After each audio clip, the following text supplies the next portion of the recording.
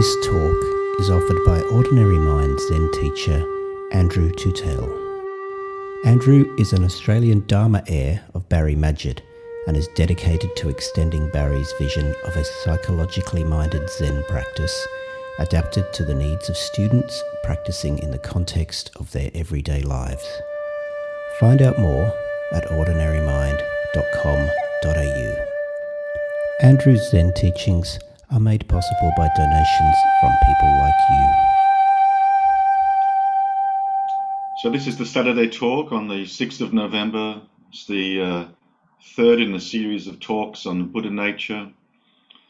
And the title of today's talk is the integration of Zen and psychotherapy. So I'd like to thank everybody to begin with for your participation in the Dharma talks on this retreat, in the Dharma discussions. Every teacher of Zen remains a student of Zen, and teaching, as you know, is a great way to learn. Your questions and your comments and your challenges enable me to continue to develop and enrich my own understanding of the Dharma. So I thank you for that, and keep it going. Keep questioning.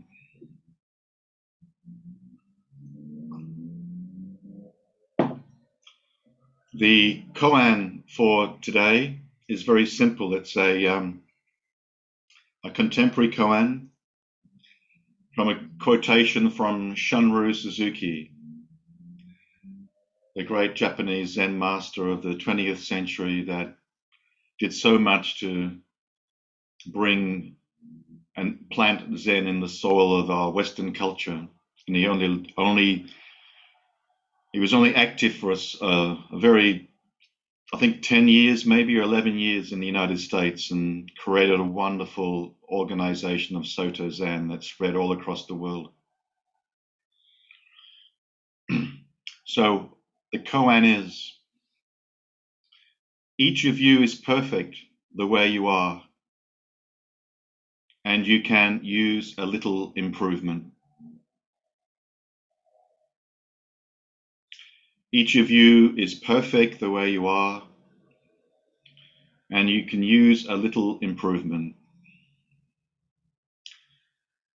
In many ways, that little statement of koan kind of like captures the essence of today's discussion.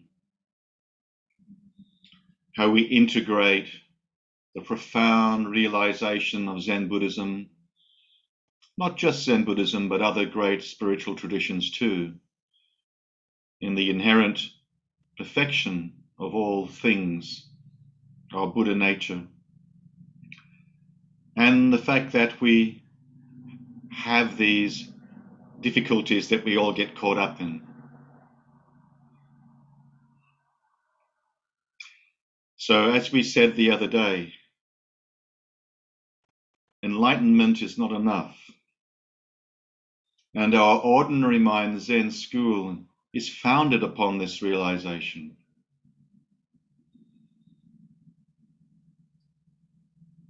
It was the disappointment and delusionment and heartbreak of discovering Maezumi Roshi's behaviors that led to Joko Beck forming the Ordinary Mind Zen school. And very few Zen masters had received transmission in both the Soto school, the Rinzai school, and the Zambo school, as Maezumi had. He was a fully realized, experienced Zen teacher. We could not hope to surpass him in that way. Yet, he still had these difficulties with alcohol and sexuality.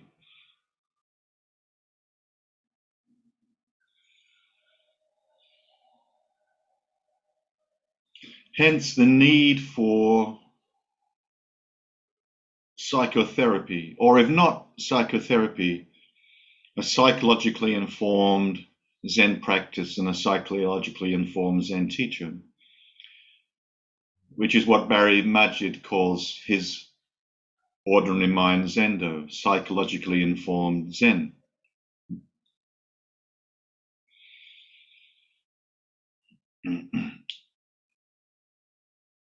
There are a few psychotherapists here today, and a few of you also may have been in psychotherapy yourselves or some form of counseling or therapy. So at the end of my talk today, I'd really like to encourage you all to share your own experience and your own thoughts about this. Not just about what I'm talking about today, because it's a huge topic. There's no way I'll be able to cover everything, but really interesting to see what your own views are on this. Yesterday I mentioned Ken Wilber's work on his concept of the idea of the fourth turning in Buddhism.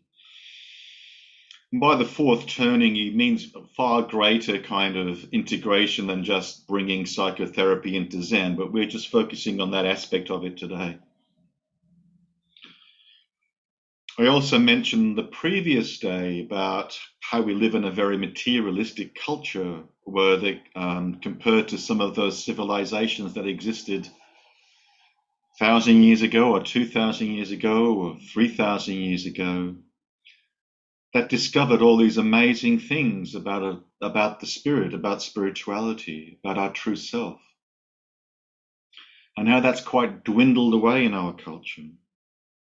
There's also been a significant decline in the West in the participation in traditional religions. People tend not to attend church anymore. It's kind of grown irrelevant.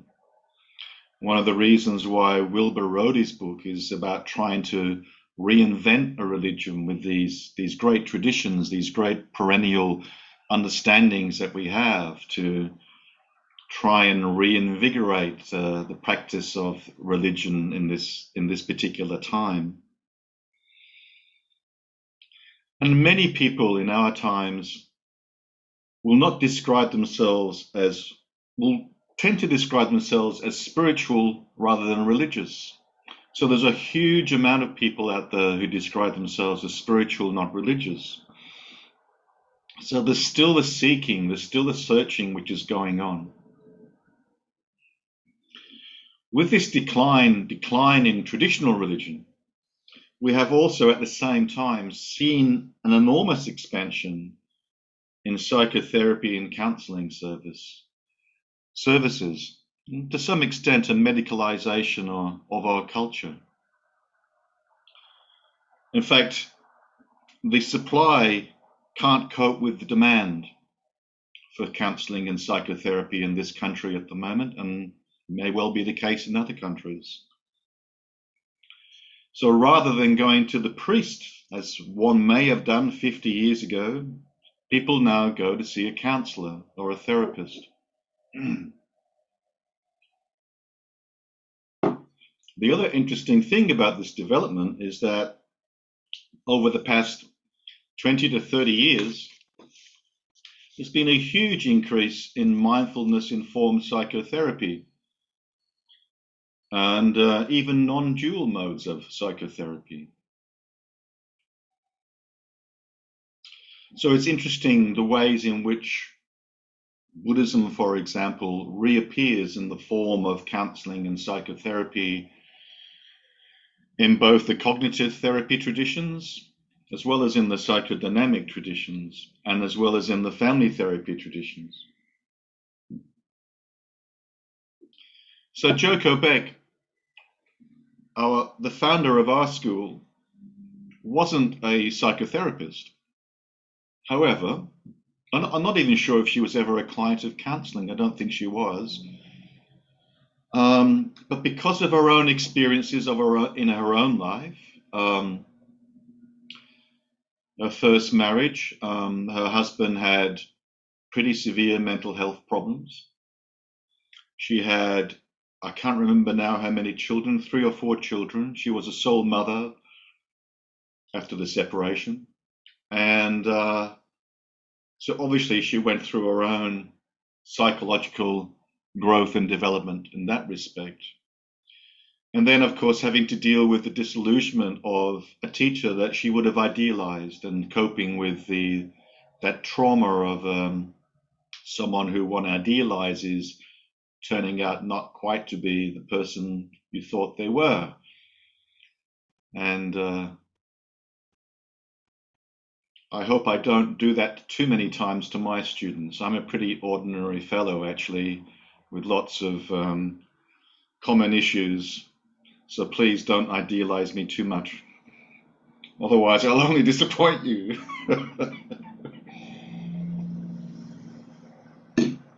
However, I'll promise I'll do my best not to engage in inappropriate practices as a teacher. So in the recommended chapter called A Bigger Container from Joko's first book, I recommended that chapter because it's a nice summary of her teaching philosophy in one chapter. It gives you a feeling of how Joko worked psychologically with her students.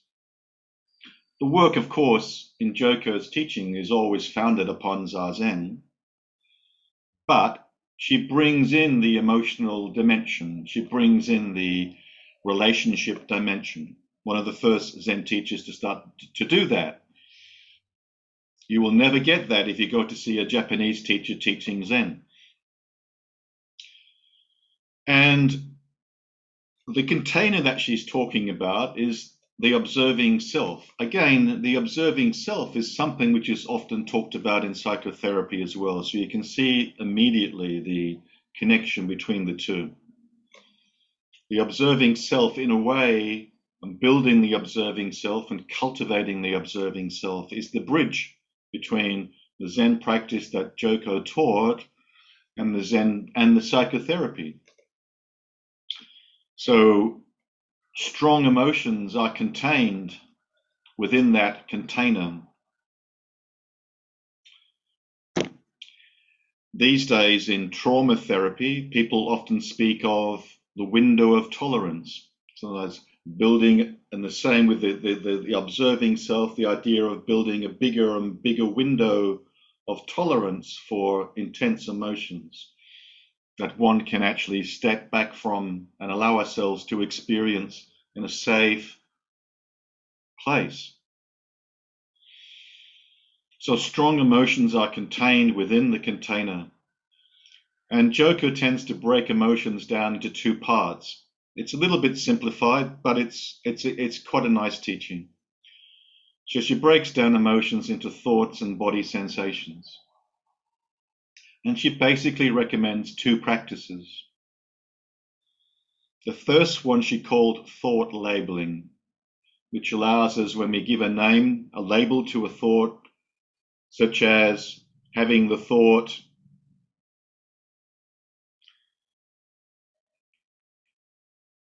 how come that didn't work out? Whatever the thought might be, you basically try and reiterate the thought as you're practicing. Having the thought, what will I do next summer for my studies? Or having the thought, Jesus, Mary's a real bitch. So she recommended labeling thoughts for a certain period of time, not for the whole period or duration of Zazen, but you might label your thoughts for 5 minutes. And you might label your thoughts throughout the day. And over time, as you label thoughts, especially common thoughts, you know, if one worries a lot about certain things, you'll start to identify the common things one worries about. You can label those: worrying about not having enough money, worrying about how am I going to get on with my manager. And you'll start to get a sense of which those thoughts are. And then in a lot of her teaching, she implies perhaps underneath those thoughts are some core beliefs, which connects as well with the psychotherapy tradition, whether it's CBT orientated in terms of what's the core belief under the thought. You know, the core belief being, you know, I'm not good enough, for example, which we picked up from our childhood and schooling. And the core beliefs in psychodynamic psychotherapy too, which they sometimes use different names for.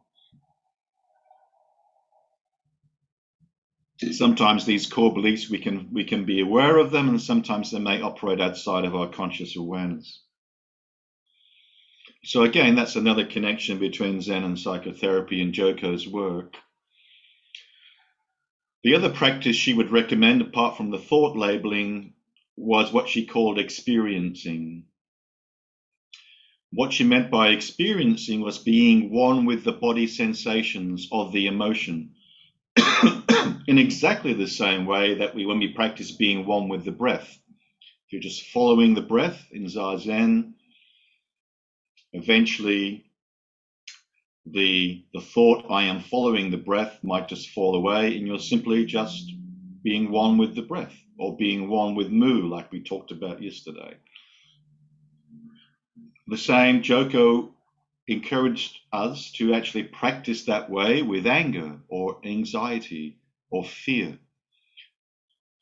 Try and label the thoughts, and then come to the direct experience of the body sensations.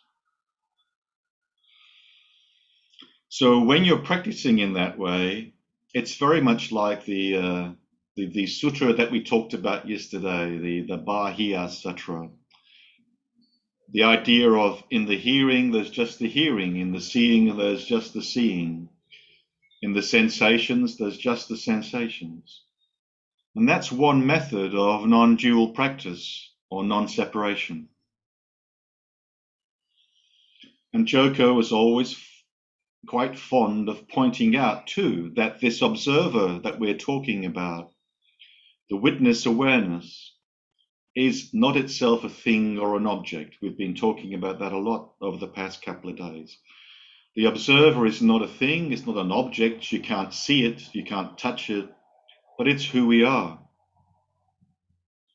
And eventually, at times, even the observer self collapses, and the thin veil of separation lifts, and we are what Joko used to like calling just the wonder.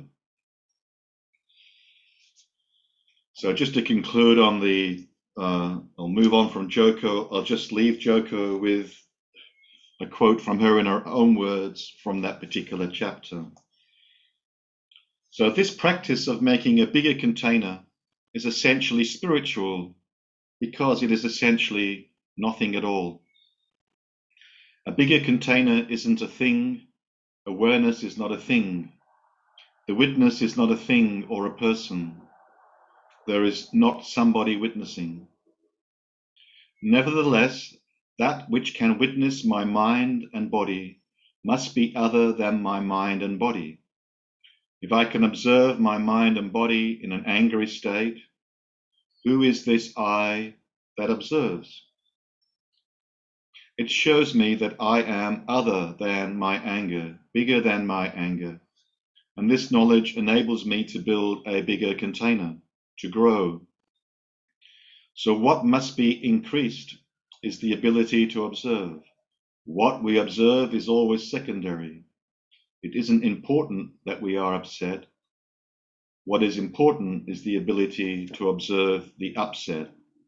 And as we're building that window of tolerance or increasing the container, our practice is at the edges of that container. And the markers of being at the edge of that are our upsets. When we get upset, when we get angry, when we get frightened, that's where our practice is, on those edges. That's the border of, there are limits. That's where we're getting limited. We're touching on the edge. Barry used to say, always practice on that edge of your tolerance. And then you build a bigger container, and it keeps on building and building until eventually it starts to dissolve into the big mind, which has no boundaries. Okay, so that's Joko. Took us on this pathway into integrating Zen and psychotherapy. I won't go into very much detail about Barry Magid other than to encourage you all to read his books. But I'll just give you one quote from his paper called Sitting Together, a conceptual and clinical integration of psychoanalysis and Zen. Before you do that, Andrew, could you just repeat what you said about Barry always says something. Practice on that edge of your tolerance. Practice on the edge. Yeah, okay. Thank you.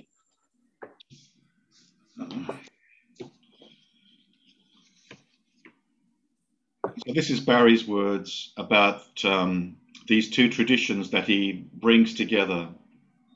He doesn't necessarily introduce any extra techniques into his psychotherapy practice, but the way in which he thinks about practice and the way he thinks about psychotherapy come together in his mind as a practitioner.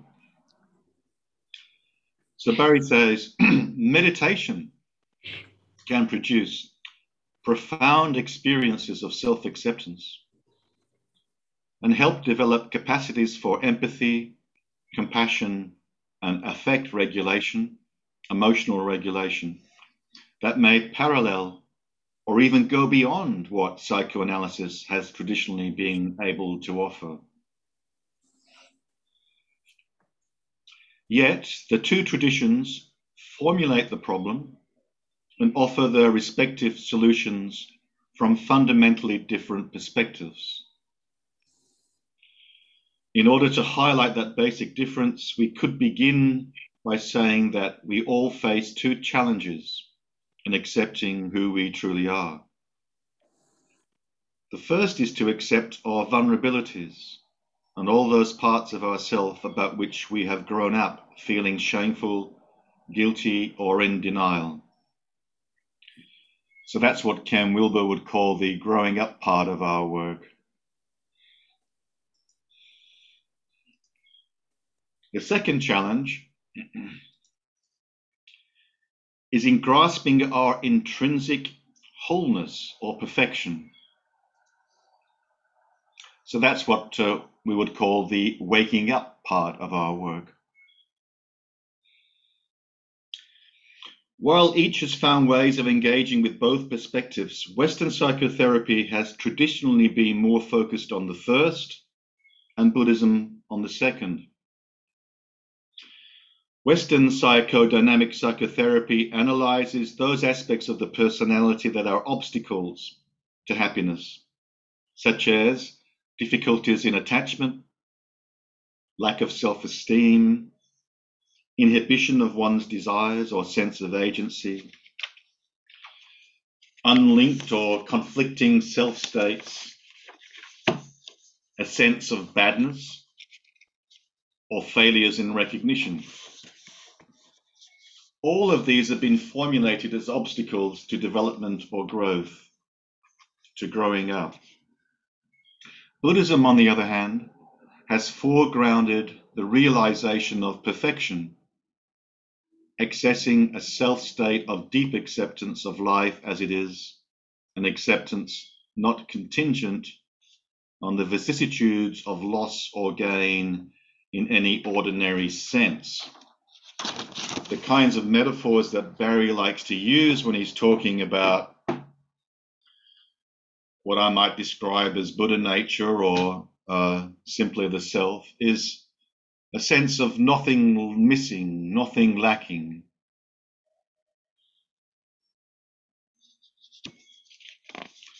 So you can see how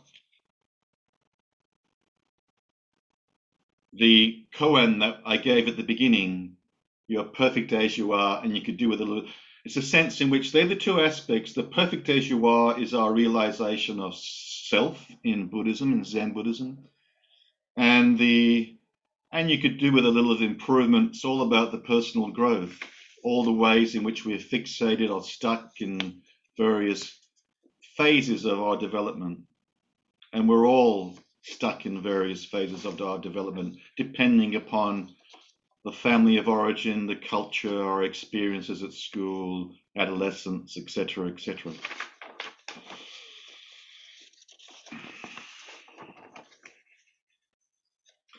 Okay, now I just want to move back to Buddhist theory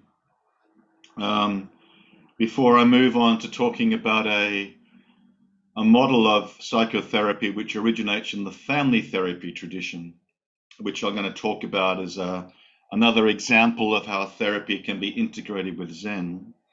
Before I do that, There's been a lot of scholarship and research coming out over the past 20 years on Buddha nature theory, what they call Tathagata-Garbha theory.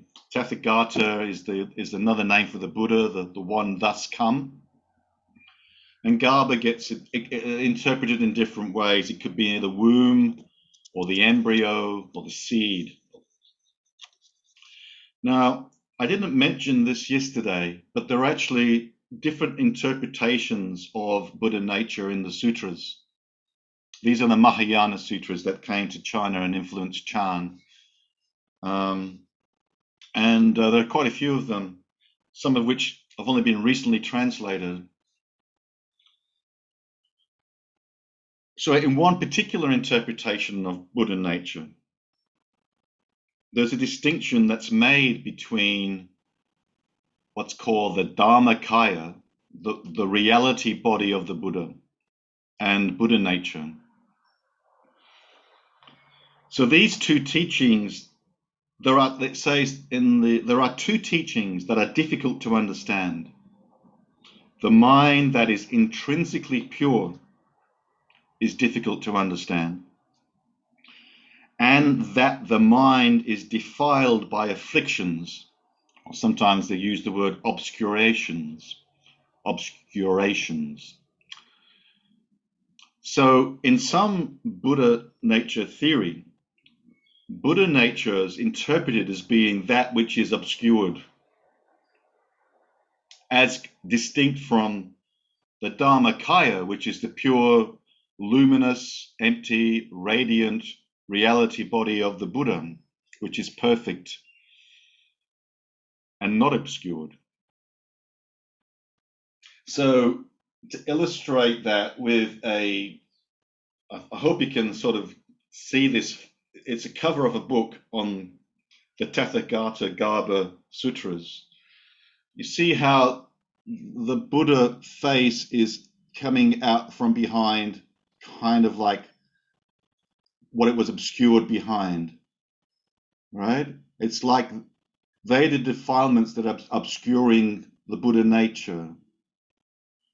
Hence, we can understand in a different way sometimes the monk's question yesterday, does a dog have Buddha nature? Do I have Buddha nature? Because from that kind of perspective, most of us don't feel as if we are Buddhas. The monk is, who we are really. The monk is saying, I don't feel I'm Buddha. I don't realize my Buddha nature. So this particular teaching of Buddha nature is pointing to Buddha nature as a potential that's within the monk that has to be actualized. And that's where practice comes in. So that's a kind of interesting theory that can fit into this next model of therapy I'm going to talk about. One other theoretical point as well in all these non-dual teachings, and this is not just in Buddhist philosophy, but it goes back to Greek philosophy, the Upanishads philosophy, the Advaita philosophy. It's this relationship between the one and the many. It's trying to understand how we integrate the many within the one and how we integrate the one within the many. So in Taoism, the Tao is the one or the source, and there's the 10,000 things. In Buddhism, we talk about the essential and the contingent. And one can realize the essential underlying unity of both the one and the many. Because every individual little shell, for example, is a perfect expression of the oneness and perfection of everything. And it's a very similar idea when it comes to thinking in terms of macrocosms and microcosms. So in a way, each one of us, each one of our minds is kind of like a little bit of a microcosm of the big mind and the many. So in a sense, if you think of the one mind, and then the one mind is kind of like participated in by these 7 billion other minds on the planet. But even within one person, within my mind or your mind, there's a similar thing going on. And the relationship between what we could call the one self within us and the many different parts. So one of the contemporary therapy models that kind of addresses this, I mean, psychoanalysis addresses this too in different ways, but I'll just focus on this particular model. Remember too, these are just models. So it's called internal family systems theory, developed by a family therapist called Richard Schwartz. And it's basically a synthesis of 3 paradigms that he worked out and put together and developed a theory and practice for. The first paradigm is the normal multiplicity of the mind. The mind has many parts. Richard Schwartz is not the first to discover that in the West, of course. We go back, like Elizabeth would know, to Gurdjieff, who talked about many eyes. You can go back to Carl Jung, who talked about complexes.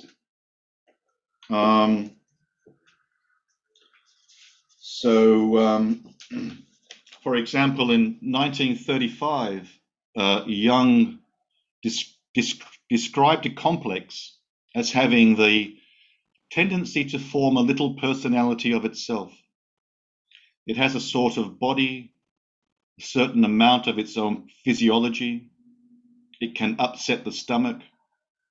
It upsets the breathing. It disturbs the heart. In short, it behaves like a partial personality.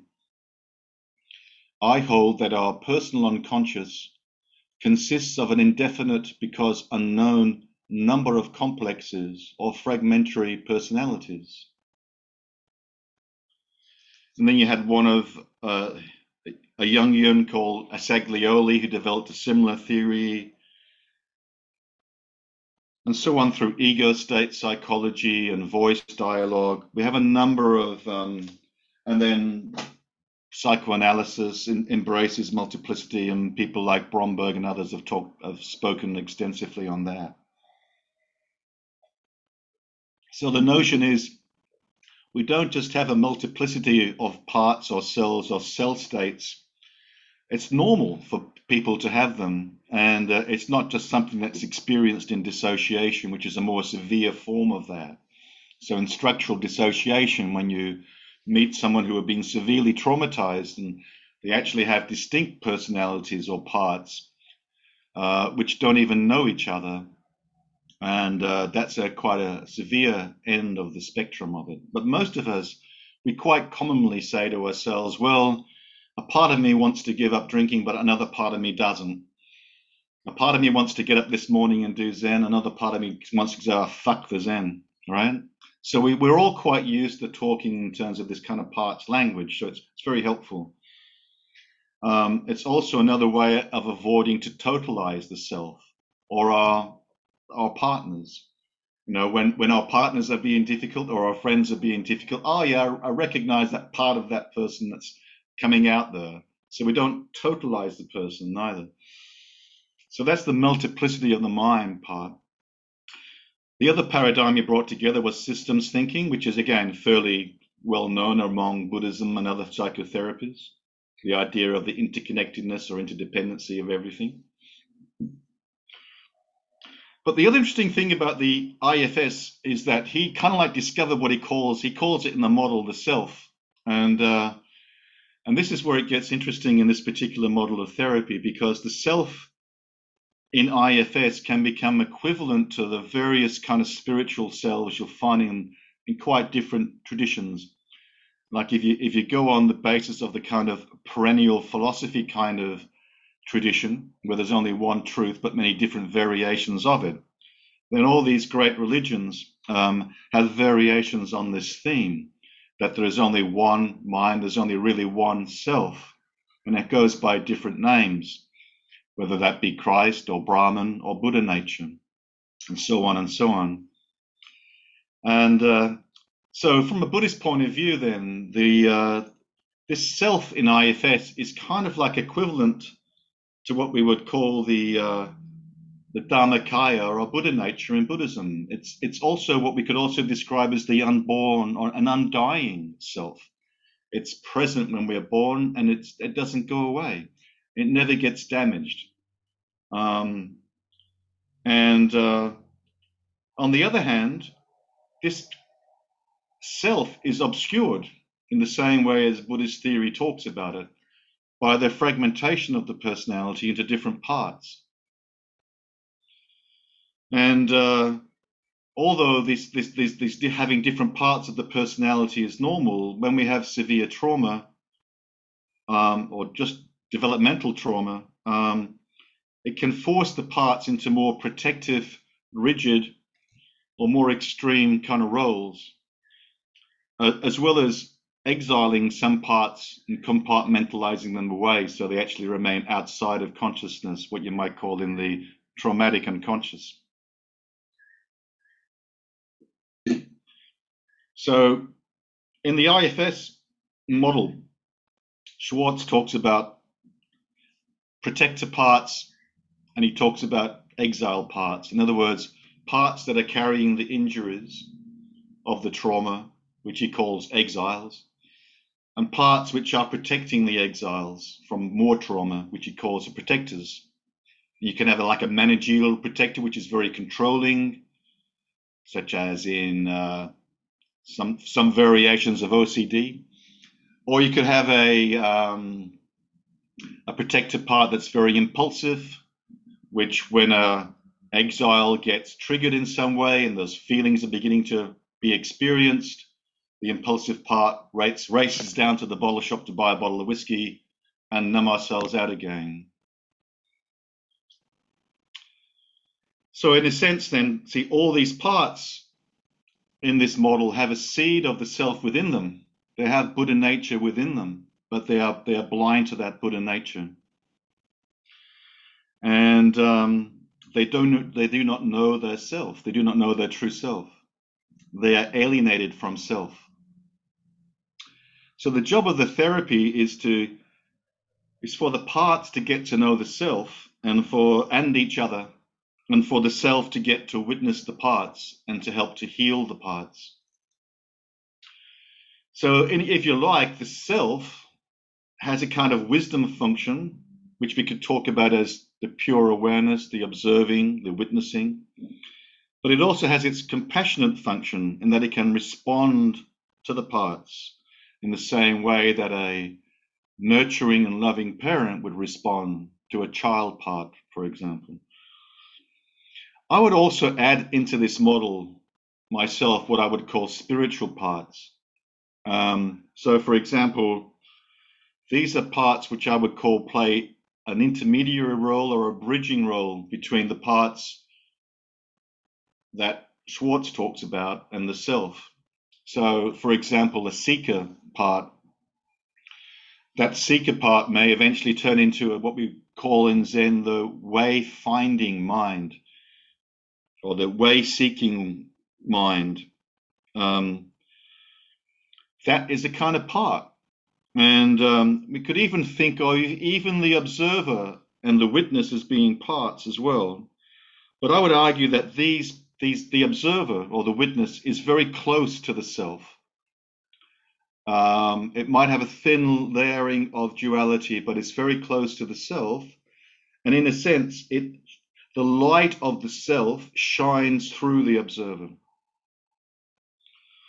And so the observer, again, is a way of linking to the self.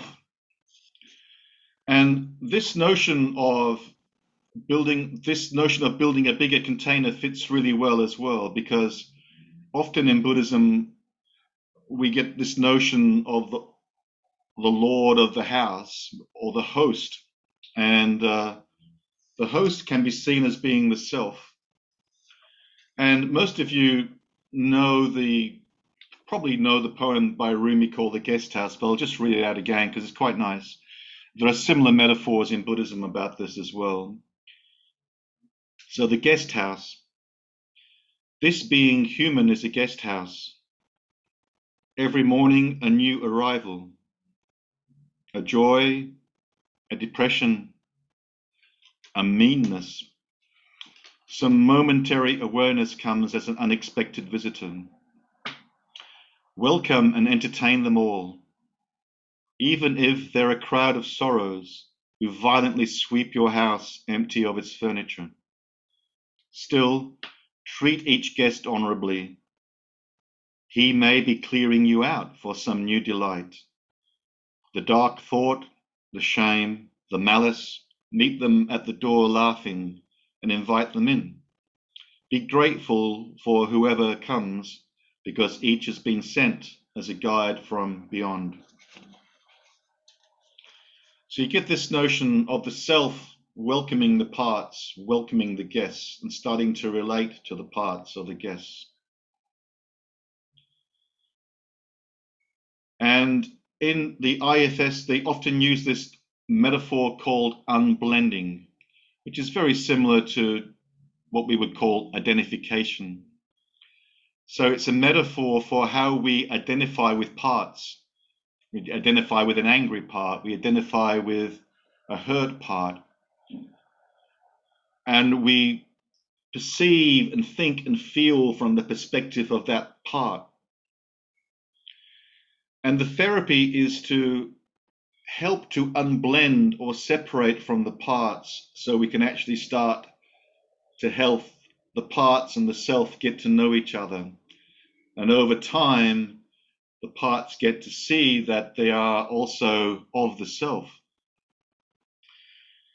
And the self also helps the bringing the self into the therapy. Again, like Joko talks about in the bigger container, enables clients to experience the shame or the fear or the sadness that the child experienced, but in the safety perhaps of the relationship with the therapist, but also in the sense of the safety that resides in embracing and relaxing into their own self. And so eventually these exiled parts and protector parts can be changed and transformed through that process. We can see also the self in this model as the source of creativity.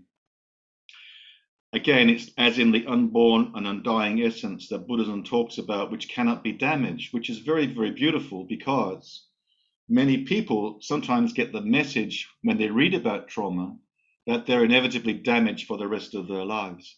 But in fact, their true self is never damaged and enables the healing process to take place. So the model often talks too about self-leadership. So where the self then starts to work with the parts, harmonizing the parts, like we talk about in our Sangha, harmonizing being. That's the Sangha work, harmonizing relationships. And that starts in the microcosm of our personality. Schwartz calls that self-leadership. He sometimes calls it self-energy. I tend to prefer the metaphor of light. I would call it self-light, and bringing that light into the personality, and then responding compassionately. The role of the therapist is to relate from self to self, from the therapist's self to the client's self, to enable the client to recognize their self. And that's the relational aspect of the therapy. We want the client to find their own true home in their self. So I'll just finish with another poem. Can I be a soft and sturdy home in which real things can land? It's a poem by a guy called Mark Nepo. Having loved enough and lost enough, I'm no longer searching, just opening. No longer trying to make sense of pain, but trying to be a soft and sturdy home in which real things can land. These are the irritations that rub into a pearl. So we can talk for a while, but then we must listen, the way rocks listen to the sea. And we can churn at all that goes wrong, but then we must lay all distractions down and water every living seed. And yes, on nights like tonight, I too feel alone. But seldom do I face it squarely enough to see that it's a door into the endless breath that has no breather, into the surf that human shells call God. So now, please, I'd like to open it up for you to share your own experience and thoughts about Zen and psychotherapy, either from the perspective of a psychotherapist or from the perspective of a client, or just in general, what your own experiences are or thoughts are about that.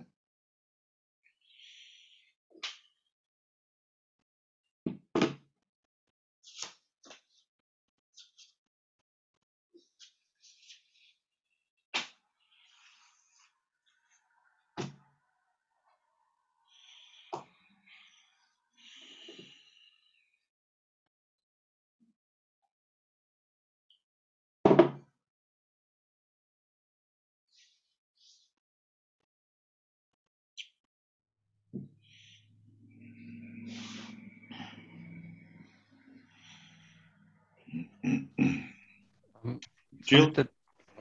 I'm feeling a bit stunned, Andrew, so don't know what to say. I think like the Deputy Prime Minister must have felt after Julia Gillard did her misogyny speech. So thank you. That was very interesting. Thanks, Andrew. Thanks, Jill. Who was it? Was it Reese or who was the other person? Yeah. Reese? Yeah. Thanks. It's something that comes up for me a bit when I read. I read the A Bigger Container chapter a couple of times over the last couple of days, and I think I got a similar feeling when I was reading some of the book on the precepts by Diane Rossetto. This idea of, say, when you're angry, when you're feeling anger, that you move away. Charlotte Joko Beck's talking about kind of, step back and witness the anger.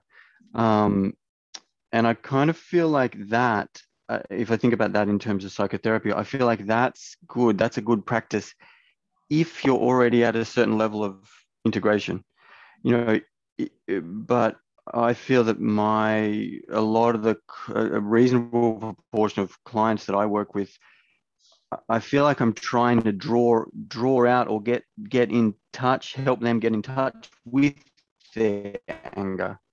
Yeah. And so I think about this, like this internal family systems, not that I work in this way, but it's like, I think for a lot of people, anger, an angry self is like an exiled part.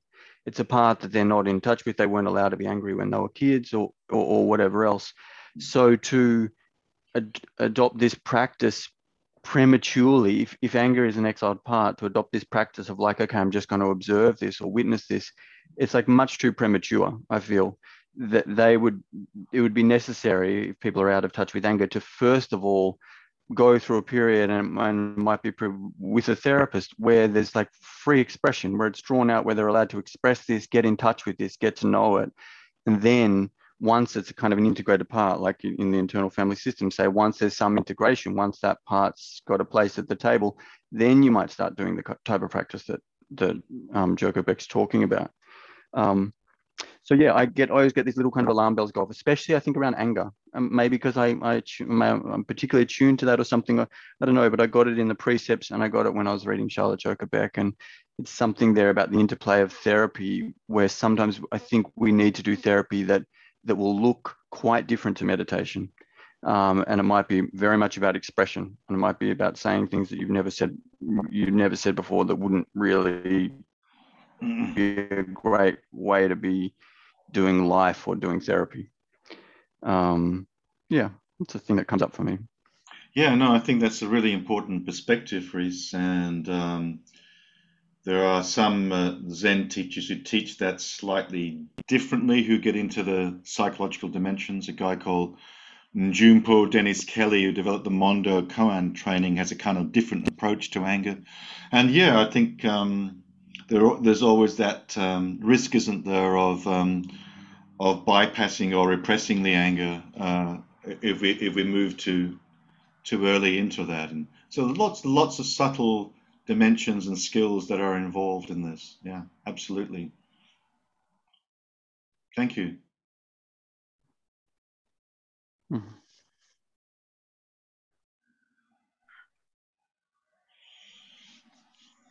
David and then Michael. I beat you, Michael. Yeah, thanks. Sorry, I'm a bit hoarse. I was actually Yeah, have a drink of water. vocalizing some repressed anger yesterday. Quite literally, intentionally. So thanks, Andrew, for that talk. As often, you've covered a lot and pulled a lot of threads towards each other. I think in quite an intelligent and gentle way. And thank you, Reese. That sort of spoke to something that's been unformed in my mind around approaching the readings for this weekend, but I think particularly reading the whole Diane Rossetto book, sort of been something like, what else am I aware of in myself that feels important? And I think in my interactions with others and, yeah, including clients. And then I'm also interested just to hear a bit more, Andrew, where you sort of talked about adding on kind of different aspects of self that I think you said show up through or around the observing practice around wisdom and compassion arising from true self, or getting the light of that shining through into those dimensions. And then you said something about adding a spiritual aspect of self, and that sort of made sense at the time, but when I sort of look back at it or try and think back at it, I haven't really been able to integrate what you were saying there. So if you felt able to say a bit more, or to sort of come around it in a different way.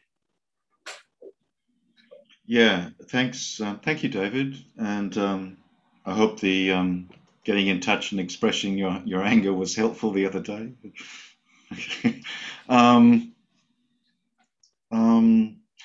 Yeah, so in the actual model of the IFS, Internal Family Systems model, they basically talk about two different categories of parts: protector parts and exile parts. And they divide the protector parts up into managerial protectors and impulsive protectors. But I think that and then they talk about the self. But I think it needs a bit of an intermediary, a little bit of a bridge. I think that's from my understanding. So I was thinking in terms of the seeker, the way-seeking mind, even the observer or the witness, actually being parts as well, which build a bridge, which are closer in alignment with the self. They're much more unblended. Think of blending as a kind of a circle with half of it, colored in and the other half white. That's like being 50% blended. So the process is that for the parts to become progressively more unblended and more integrated with the self. Yeah. So the observer, the seeker, play, I think, an important function in building that bridge. Not quite sure how I would. I mean, that's just a exploratory thoughts, really. Yeah. No. Very interested. So it arises out of you seeing a gap in integrated family systems. Yeah. Coverage of the parts of self and the sort of true absolute self or something. Yeah. But I mean, there was another methodology called voice dialogue, which quite a few Zen teachers use as well, which was developed by this person called a husband and wife called Stone, forget their first names, who were kind of Jungian trained and developed this kind of voice dialogue technique, which a Zen teacher in the Mazumi lineage called Genpo Roshi took up as well. And he formed this training called Big Heart, Big Mind, which uses a voice dialogue technique in a very similar way, which is in some ways similar to internal family systems, but it's much more sort of in a Zen language. Could you characterize the parts in IFS as relating to emotional states that you can actually identify, or is that too simplistic? No, that's fine. Yeah, I mean, you could characterize them in all those kinds of anger, for instance. It's kind of like a self state or a sub-personality, or it could be anger. You could simplify it and just have an angry state, but there'd be some thoughts in that angry state as well as and there'd be maybe a particular perspective in that anger state and so on. So getting to know the anger state, getting to empathize with the anger state in that way, yeah.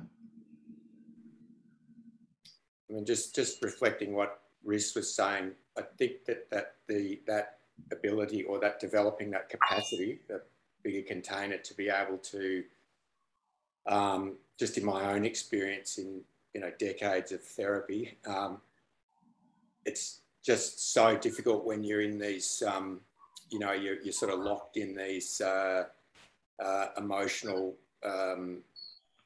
mind states that you've been practicing.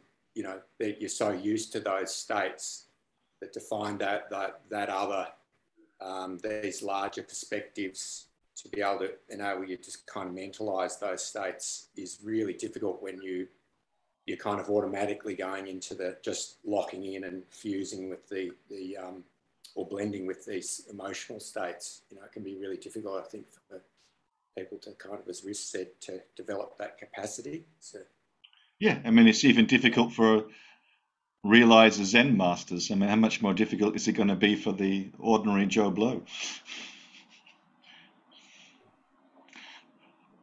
Did you want to say something else, Richard?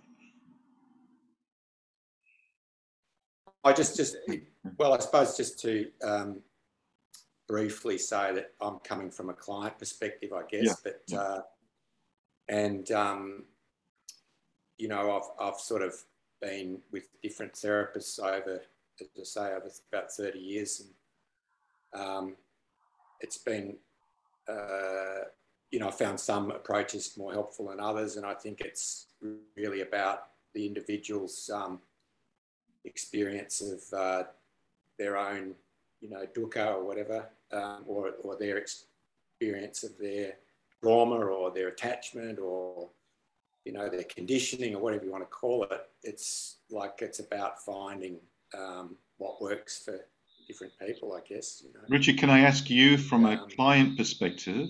I mean, from a client perspective, have you found yourself integrating your Zen practice with your psychotherapy? Yeah, I guess it's really helped. But I think it was something that I'd embarked on without really having any understanding of it in the way that we're talking about it now. You know, like, I mean, what brought me to my practice was really just I was looking for a way out of my suffering. Really, you know, my neuroses. I just wanted to find a little bit of relief, you know, some relief. So it was kind of out of desperation almost that I started sitting many years ago. Yeah. And then and I didn't see it in relationship to my therapy at all, really, until more recently. Look, there's a really nice, in that chapter, A Bigger Container, she ends with a really nice paragraph. I just want to read that because it's really nice. It goes, remember also that a little humor about all this isn't a bad idea. Essentially, we never get rid of anything. We don't have to get rid of all our neurotic tendencies. What we do is to begin to see how funny they are. And then they're just part of the fun of life, the fun with living with other people. They're all crazy, and so are we, of course. But we never really see that we are crazy. That's our pride. Of course, I'm not crazy. After all, I'm the teacher. Yeah. So you can keep some of your neurotic tendencies and have fun with them. Yeah. Okay, I'll go to Michael next and then Pingala.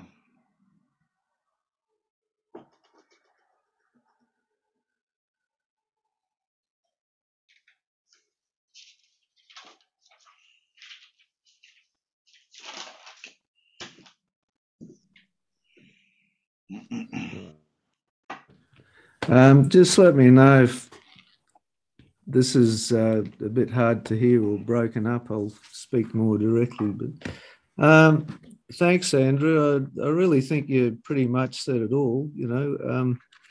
But just from a personal side, really the only reason I got into therapy was as a direct progression from my own misery. It's an amazing place to be, to actually work with another human being, to be together, working on, you know, whatever it is that is part of someone else's suffering. And I'm only any use through reference to my own suffering, really, and maybe having some sort of perspective on that. It helps me inform what I'm doing. And why I was attracted to self-psychology in the first place was that it took people's problems out from just being internal, but something to do with the intersubjective interrelatedness that they live in. And that was so liberating. And that's the link that I find with Zen, you know. So there's almost like a bigger container for looking at, it is a bigger container for the psychotherapeutic work. Yeah. What I think the Zen way of doing psychotherapy, or like, you know, reading Barry's books, I think he's right onto it. Maybe it's not stated, but I feel there's more that can be said about transference. You know, it's referred to as maybe a problem that can come up with teacher and student or whatever, but I think there's far more that we can draw from the notions of transference about how our inner worlds are structured around experiences that we can't necessarily see. You know, it's that tiger in the bamboo that we struggle with. Just quickly, Michael, could you just summarize what transference means for everybody? Well, for me, from the way I understand intersubjectivity, and I'll directly reference the work of Donna Orange, who you'd be familiar with. Transference is the whole bunch of unconsciously internalized or developed organizing principles that, you know, we see the world as a given rather than being a contingently created kind of illusion, I guess, in a way we could say. Yeah. So, you know, from moment by moment experience from the very earliest time of our existence, how we soak up and somehow form pictures of, oh, this is the world, from sort of little snippets of experience coming together. And especially when we talk about those experiences before we have autobiographical memory, those ways of, oh, this is what it's like with another person, this is what intimacy is like. We can form impressions and expectations, so without knowing where the hell we got them from. Yeah. We both could be unconscious or blind to our transferences. So if it was me and you in a therapeutic relationship or even a relationship, we could be having transferences happen, but we might not be aware of those transferences. Is that what you mean? Yeah, but it's like this. It's like an automatic. This is how it is. It's like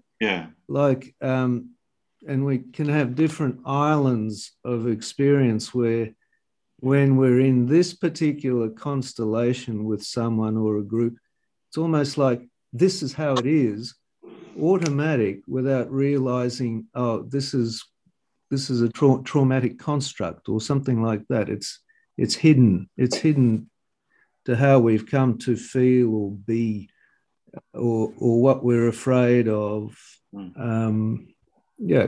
Kind of bits that we've developed about how the world is that we're just, you know, opaque to. Yeah. Pretty good.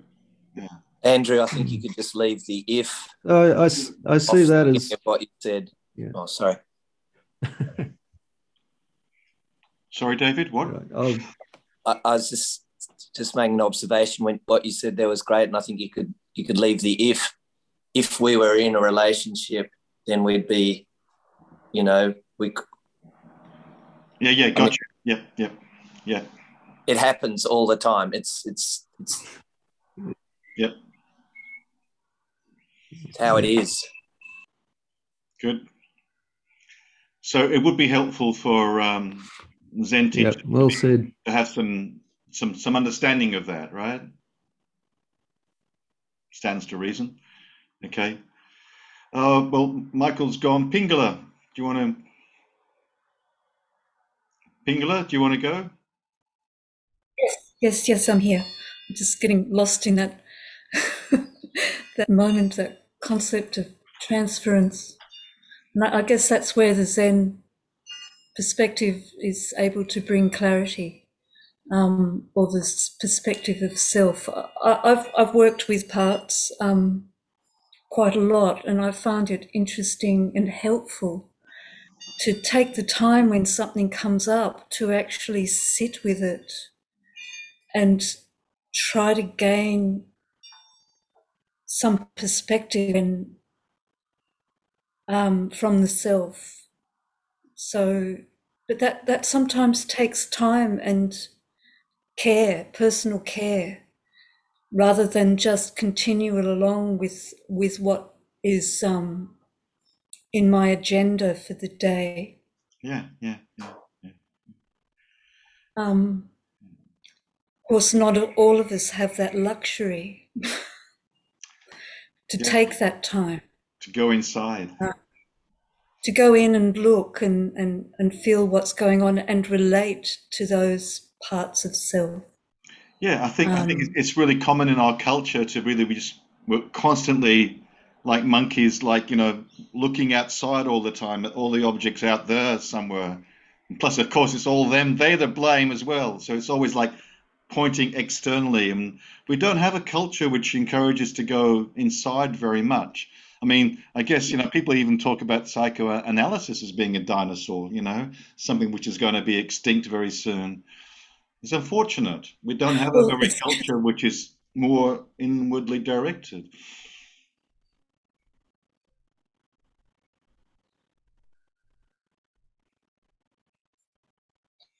And it's interesting. I have a close friend who's doesn't practice as a psychotherapist work with a Jungian perspective. She believed she was getting nowhere with her clients without a spiritual perspective.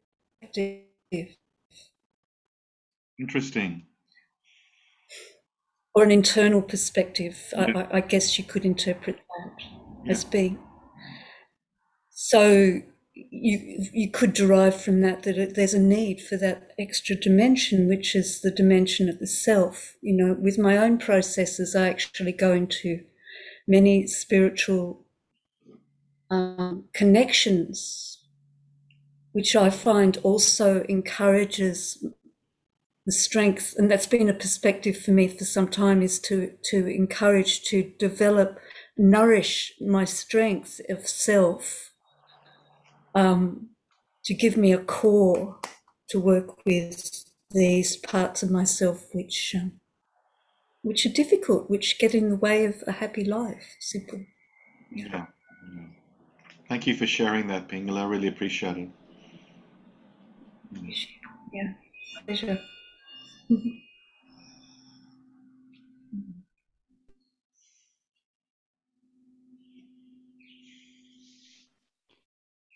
Reese? Yes. I think you made the comment before, Andrew, about like you go in some Asian teachers, there would not be this psychological perspective. And I can think back to my earlier experience of doing meditation, like doing Vipassana retreats, like the Goenka Vipassana retreats, and then meditating over in Asia. And even though there is some psychological perspective in the Vipassana retreats, I found I have this kind of residual leftover, like anger or disappointment at those early experiences I had, because I felt like in some ways the psychological aspects just weren't addressed. The solution was often just like go back and feel the sensations. I mean, in the Goenka technique, it's just like all this crazy shit's coming up, all this emotion, all this difficult stuff. Just go back and feel the sensations. And I have and a bit of a similar approach in other traditions or the insight traditions. And I guess it makes me think of like what I was bringing, or what all of us, I imagine, would bring, is I feel that we're bringing like really therapeutic or psychological subjectivities. Like we are deeply influenced right down into our self-understandings by these ideas, by the ideas of psychotherapy, by the ideas of psychotherapy, I guess, and psychology. It's like ourselves, the way that we understand ourselves, are so permeated by those ideas that we go to these Asian practices and they have a very different subjectivity, a very different sense of like what a self is and how you would understand a self. And it just doesn't resonate. I mean, maybe it does for some people, but I think for a lot of people, it doesn't resonate. So in some ways I feel maybe there's a fourth turning of the wheel, but maybe also it's just like this psych meditation, spiritual practice, Buddhism mixed with psychotherapy is just what people like us need, because that's how we understand ourselves. If that makes sense, it's just like it's the right approach for people who have subjectivities like us that were created in a therapeutic environment. Yeah, no, I agree with you. Yeah. I mean that's I think the cultural context and the institutional context of some of these practices which were imported into the West from a different cultural and institutional context are often not appropriate for Westerners.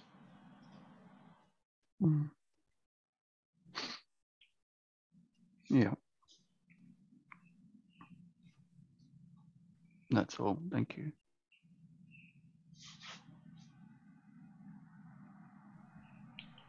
Mari and then Jack. Andrew, I was just wondering, because of the time difference, when is my appointment this afternoon? In your time, in my time, or your time? Oh, I'll send you a text afterwards. Okay, thank you. Thanks.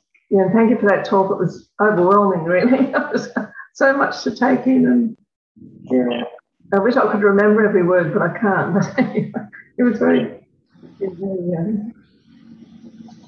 valuable. Mari, do you have anything to add from your Christian perspective to the discussion? Well, I just find that it's quite different, all this. I always have this problem, integrating the two. Yeah. Although I don't, I'm limited in how I can integrate them. Okay, we'll talk about that some more then. It's, yeah. There's no reason why you can't. No, well, I've just accepted that I really enjoy doing this, and then I enjoy my Have you got that book by Thich Nhat Hanh on Buddhism and Christianity? Yeah, I do. Oh, you have it. Okay. And I like the way he approaches that, and so I just accept that there's a lot of similarities, and it's okay.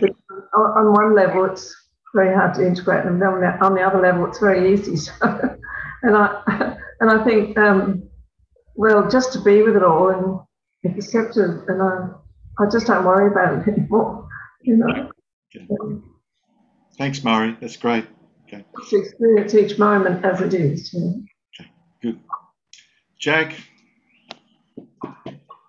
Yeah, thanks so much, everyone. And it's really nice to hear, the people who are therapists here giving their different, take on these things. It's really helpful. I've done stacks of therapy, and the first time I was probably 16, and it's been like talking therapy mostly, and I have. It's been really necessary. I found it really necessary, just really to survive. And I don't know of any other way really to come to terms with, the exiled parts of yourself. It's, the parts of yourself that are so hard to experience, painful things and bits of yourself you don't like and all that sort of thing. And I can't even imagine coming to Zen practice or Vipassana or whatever without a crap ton of therapy, actually. And you're like, we are so complex. Like, I love the way you put that, Michael, that like we have all this complicated stuff inside us, and it's like from when before we even had any could make any autobiographical sense of things, that's influencing us all the time,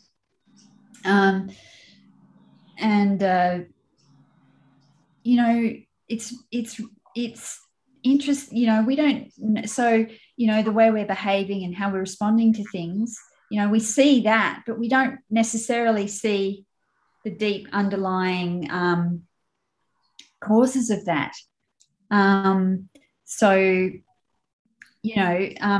mean, both therapy and Buddhism for me, in a really practical sense, has helped me to see patterns, like thinking patterns that are unhelpful, that I'm attached to, right? And they both look at that, and that's huge. And I'm practicing Vipassana as well, and so in Goenka quite a lot. So I know we're, Reese's perspective there, and everyone I know who does those retreats goes, they don't tell us what to do with our thoughts and emotions and da-da-da. for me, it had the real advantage of actually connecting with my body for the first time in my life, like, because they, you're constantly studying the sensations in your body. But then they kind of sell it as the be all and end all. And part of the problem with Buddhism is everyone sells what they do as the be all and end all, and sort of criticizes these other techniques and stuff. And that's just ridiculous. I think it's ridiculous for any spiritual tradition to be criticizing other spiritual traditions and, we've got the method, we've got the special method, we know what to do, sort of thing. Anyway, that's enough of a rant. On that point, Jack, it's interesting because I think there is a tendency, more so now in the West, that there's a kind of also I think a helpful dialogue and coming together of the different Buddhist traditions, which wasn't the case before. I think that's rather helpful, Yeah, it is. It is really good. And actually, someone just told me the other day how one of the, there's these scholar monks, Pali scholars who know all about the Pali canon and that sort of thing. A couple of them who are highly respected, sort of saying, well, I kind of like Mahayana Buddhism as well. And Analio, he's very well respected, sort of saying, oh, I'm quite into Tibetan Buddhism actually. And if something's useful, I'm not going to just rigidly say, no, it has to come from the Pali canon. If it's useful, it's useful, sort of thing. Absolutely, yeah. So someone like that, one of those really traditional Theravada monks saying they're into Tibetan Buddhism is kind of nice. Yeah. And I think in the West we're more open to that because we don't have the cultural history with the tradition as well. So that gives us more capacity to be like that. Yeah. Anyway, blah blah. Phil.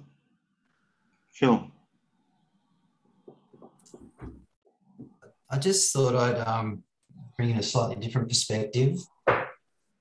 First of all, I don't really consider myself to be spiritual or religious, so I'm not sure where that leaves me. But anyway, I just thought I'd put that out there. I do like Zen, obviously, because I've been doing it for a while. I've never engaged in psychotherapy either.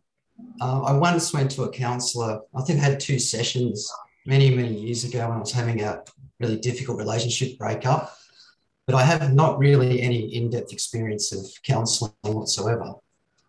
So I guess at times I've found the interface that Andrew, you've spoken about quite a bit hard to comprehend because there's a lot of terminology, models and ideas in psychotherapy as well as in Zen that are complex. So while I appreciate the depth of the knowledge that you're presenting to us and your scholarship and your attention to detail, I do find at times I get a bit lost in, well, I guess if I was to label myself as anything, I'm pretty pragmatic about the world. What I'm really interested in is, well, how do I work with this? Because I've got issues like everyone. I haven't been to therapy, but, I've got issues with things like anger, and I've had my, pretty good crack at substance abuse at different times. So, I still think those issues are, using the words you've shared with us, like probably some of those are exiled. I don't really know because I haven't really worked with it. So I guess I'm encouraging you and other people in our Sangha who have experience in these things to try to, I don't know what the right word is, bring it out more and make it a bit more tangible and more practical. But yeah, it's just an observation. I just find at times I sort of, if I get too overloaded with information, I tend to shut down a bit and I start looking for something simple to latch onto. So yeah, that's just a bit of feedback. Thank you, Phil. Yeah. I acknowledge that I perhaps sometimes try to cover too much in these talks. And it can get a bit too much detail. Maybe I'll try and keep them a bit shorter in future.